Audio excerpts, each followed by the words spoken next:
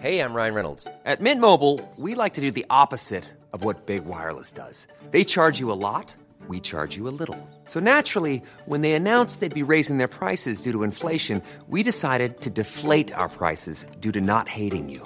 That's right. We're cutting the price of Mint Unlimited from $30 a month to just $15 a month. Give it a try at mintmobile.com/switch. $45 up front for 3 months plus taxes and fees. Promo rate for new customers for limited time. Unlimited more than 40 gigabytes per month. Slows full terms at mintmobile.com. Hey, it's Ryan Reynolds, and I'm here with Keith, co-star of my upcoming film, If, only in theaters May 17th. Do you want to tell people the big news?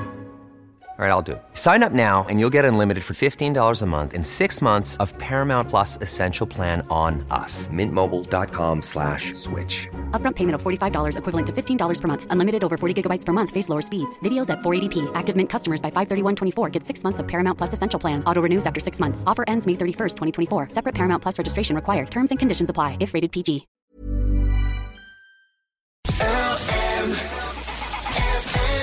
Author of 19 novels at this stage, a consistent presence on the Irish bestseller list, author Roisin Meany is the queen of a feel-good tale, and her latest book is exactly that. I guarantee you're going to lose hours escaping through the pages of this new book. It's called The Book Club, and it's set in the small seaside town of Fairweather, and a stranger, Tom McLysaght, arrives in the town to escape his high-flying life in London and his ex-fiancée.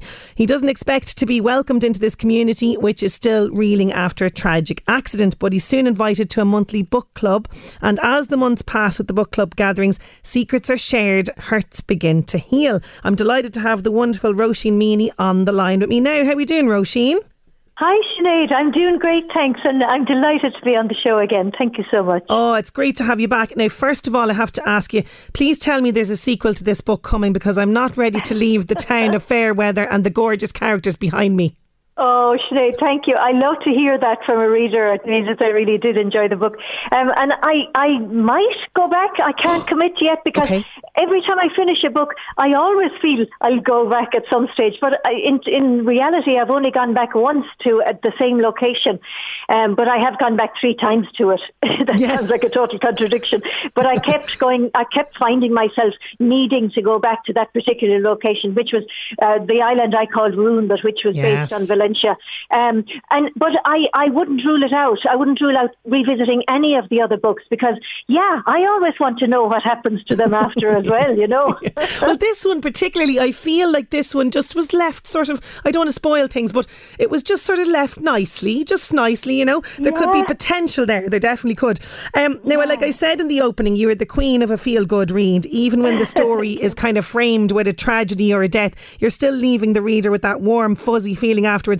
Are you aiming for that, Roisin? Because we've all had a hard year and a half now at this stage. Oh, yeah, I absolutely was aiming for that with the book club, because, like you say, Sinead, I just felt that I, more than anyone else, needed something good to focus on.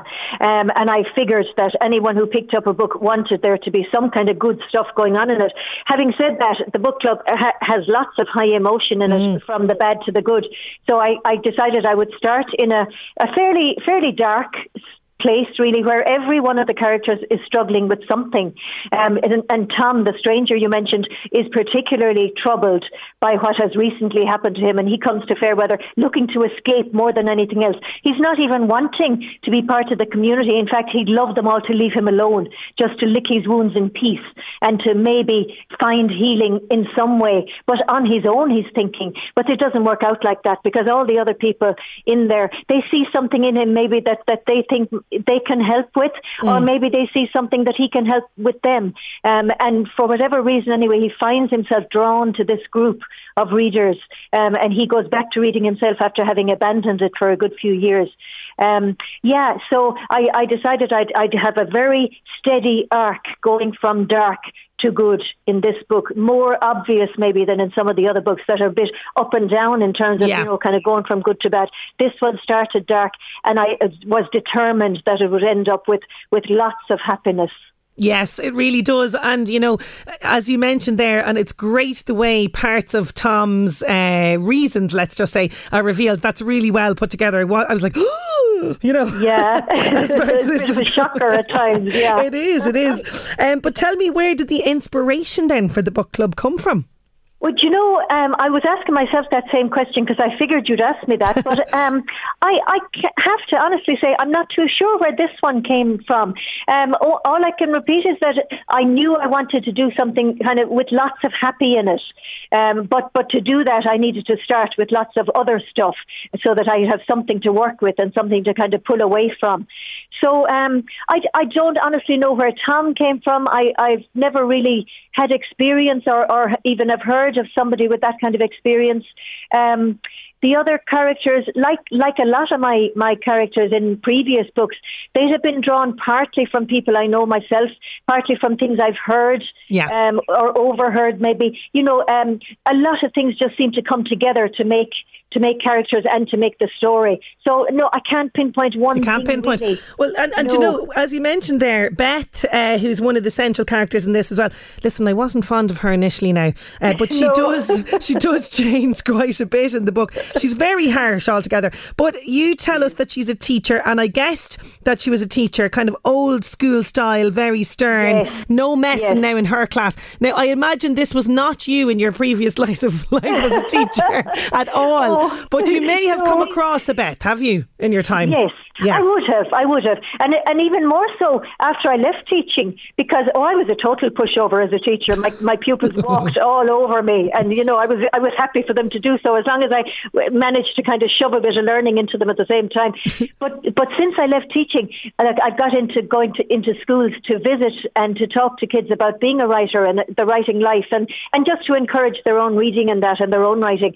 But so I would have been in my share of class staff rooms, and it's very easy sometimes to pick out the teachers that you know. Oh God, I don't think I'd like to be in her class or his class. It's often hers because you know primary schools are mostly peopled with female teachers, or the ones I've been into at any rate. But there are still ones like that going around, you know, and maybe they're very good teachers, but you just don't dare kind of misbehave in their classes. Oh, you don't misbehave in Beth. Now, no. Olive, I adored Olive. I just want to be Olive's best friend. Tell me about Olive, and do you know somebody that's like Olive? Oh, yeah, I know lots of Olives, really. Yeah, there are lots of them around. I can pick one friend in particular who's a real Olive. But the funny thing is about Olive, my mother didn't like her at all. Oh. And I said, and this was when she was still reading the book. And I said, well, hang on now, she might grow on you. And she didn't. She still felt Olive was, she said, she's an awful busybody, isn't she? Okay. Trying to organise everyone. She just didn't take to her at all. And I was surprised because I thought Olive in particular would be a favourite with readers. But my mother has her own notions. And funny enough, I have no doubt that you probably hold on to stuff that your mother says about the book as opposed to everybody else and the glowing praise. The mother didn't like this character and that's what's going to stay with you. I know. And in the same way that when she read my first book, I might have said this to you before, she was convinced that the central character was me. And she was convinced also that the mother in it was her. Now, I'd say the central character was probably a lot of me, all right, but I couldn't see where she was getting the mother, because to me, the mother wasn't a bit like her. It's funny the way people will read into characters that you don't intend them to read at all. Another time, one of my brothers thought he was one of the male characters in it, who wasn't really a very savoury character at all, and I was amazed that he thought he was him, and to this day I'd say he still thinks he is. I couldn't convince him that he wasn't based on him. And actually I read this recently. This is the Daisy Picker that we're talking about, and I adored this one as well. Now that's one that you could definitely revisit and see how she's getting on. But you know, I love that an awful lot of your books, including this one, have cats in it. You will find a cat in a lot of them, and I know you're a cat lover yourself. Now, were you allowed to have a cat as a pet when you were a child, or where does this love of cats come from? Oh, we always had cats, not in the house though, but we always had cats growing up in the garden. They were always garden cats, because my mother has a phobia about mice. She has a real big phobia about mice. She can't even look on, if there's something on telly and it shows a mouse, she has to turn away. She cannot look at them even on the screen. So we always had cats, but they were never allowed in. No, we snuck them in when she was gone shopping or whatever.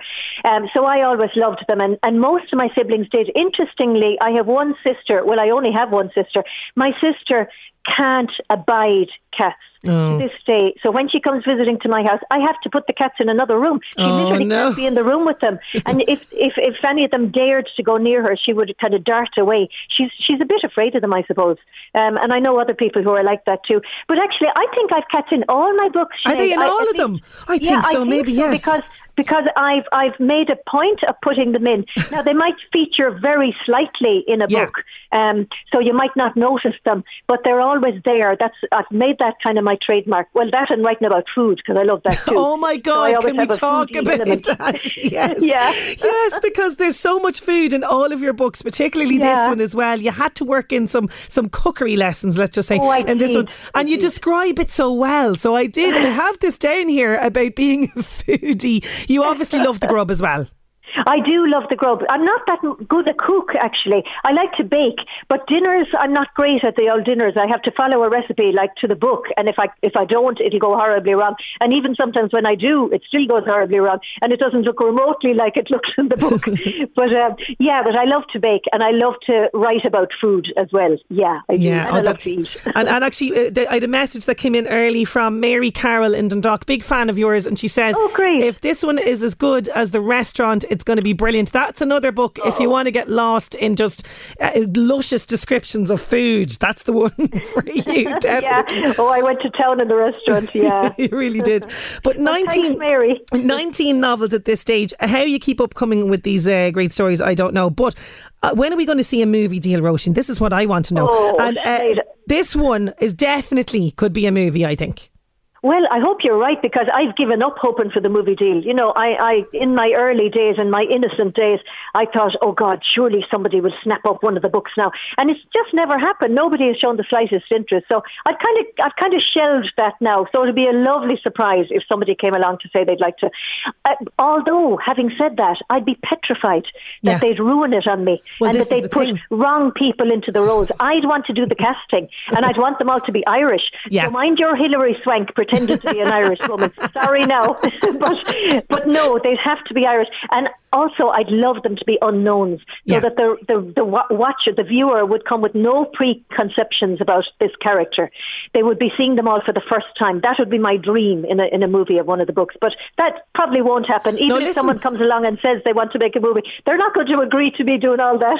Well, look, watch this space. You never know. The book club, the movie, I predict it. But look, after 19 books written, I'd say you still get a buzz when you see the book in the shops, or do you have a little smirk when you see people with the book reading it? Oh God, I love it. I absolutely love it. I've been sitting on trains sometimes, and I've seen people reading books, and I have to say it to them. You know, I'd hope that they're enjoying it, but I'm running the risk. I know that, you know, maybe they're not. Maybe they're kind of ploughing through and saying one more page and then I give up. But I still have to go and say, actually, I'm the author, because I just get such a kick out of that. And usually they're delighted, or they pretend to be anyway. Definitely, there's no one pretending. Absolutely not. But can you tell me anything about what you might be working on? Are you taking a break, or are you working on anything? No, I'm working on the next book, actually. I've just taken a break to take the phone call. So I've tentatively called it, oh God, should I tell you? Yeah, I will, because I don't think my editor will go for it. I've tentatively called it George and Alice. I've said that name to the editor. She's kind of hummed and hawed a bit. But anyway, so we'll have that fight in future. It might turn out to be, I might win it. But it centres around two characters called George and Alice, who don't know one another at the start of the story. And my idea is that they will kind of come up against one another peripherally, and sometimes without realising that they are actually, that they're in the same ambit, say, as the other character. It's hard to explain. I'm trying to.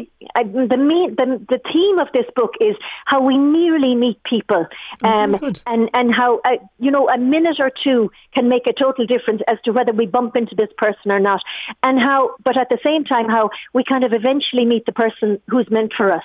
Brilliant. So it's a kind of a romantic notion like that. A serendipity type thing. Yes, I love it. Exactly, a serendipity type thing. So I'm going to see. I haven't got an actual plot for this one, but I just got that idea running through it, and I'm coming up to 20,000 words now, so maybe nearly a quarter of the way through. Wow. So I'm enjoying working out how I can get them to nearly meet, or sometimes to meet but not realising who they've met. and they know that each other exists, because there is something that has each other's existence on their radar. I can't really say what that is. I know, but they've never met, and it's intriguing working out how to do it. I'm enjoying the challenge of this one. So we'll see. Fantastic! Well, watch this space, Roisin. It takes true talent to have a reader laugh out loud, gasp in shock, and genuinely feel warm and fuzzy over the course of reading a book. And it's another gem to your growing collection, the book club. It's been a real pleasure chatting as always with you. Thank you so much for joining me on the show today.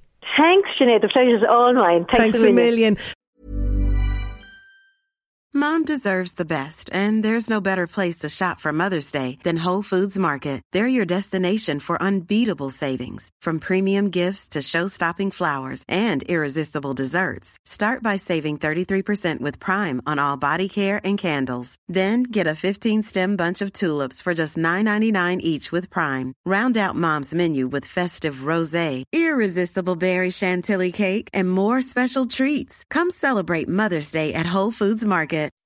When you make decisions for your company, you look for the no-brainers. If you have a lot of mailing to do, Stamps.com is the ultimate no-brainer. Use the Stamps.com mobile app to mail everything you need to keep your business running with up to 89% off USPS and UPS. Make the same no-brainer decision as over 1 million other businesses with Stamps.com. Use code PROGRAM for a special offer. That's Stamps.com, code PROGRAM.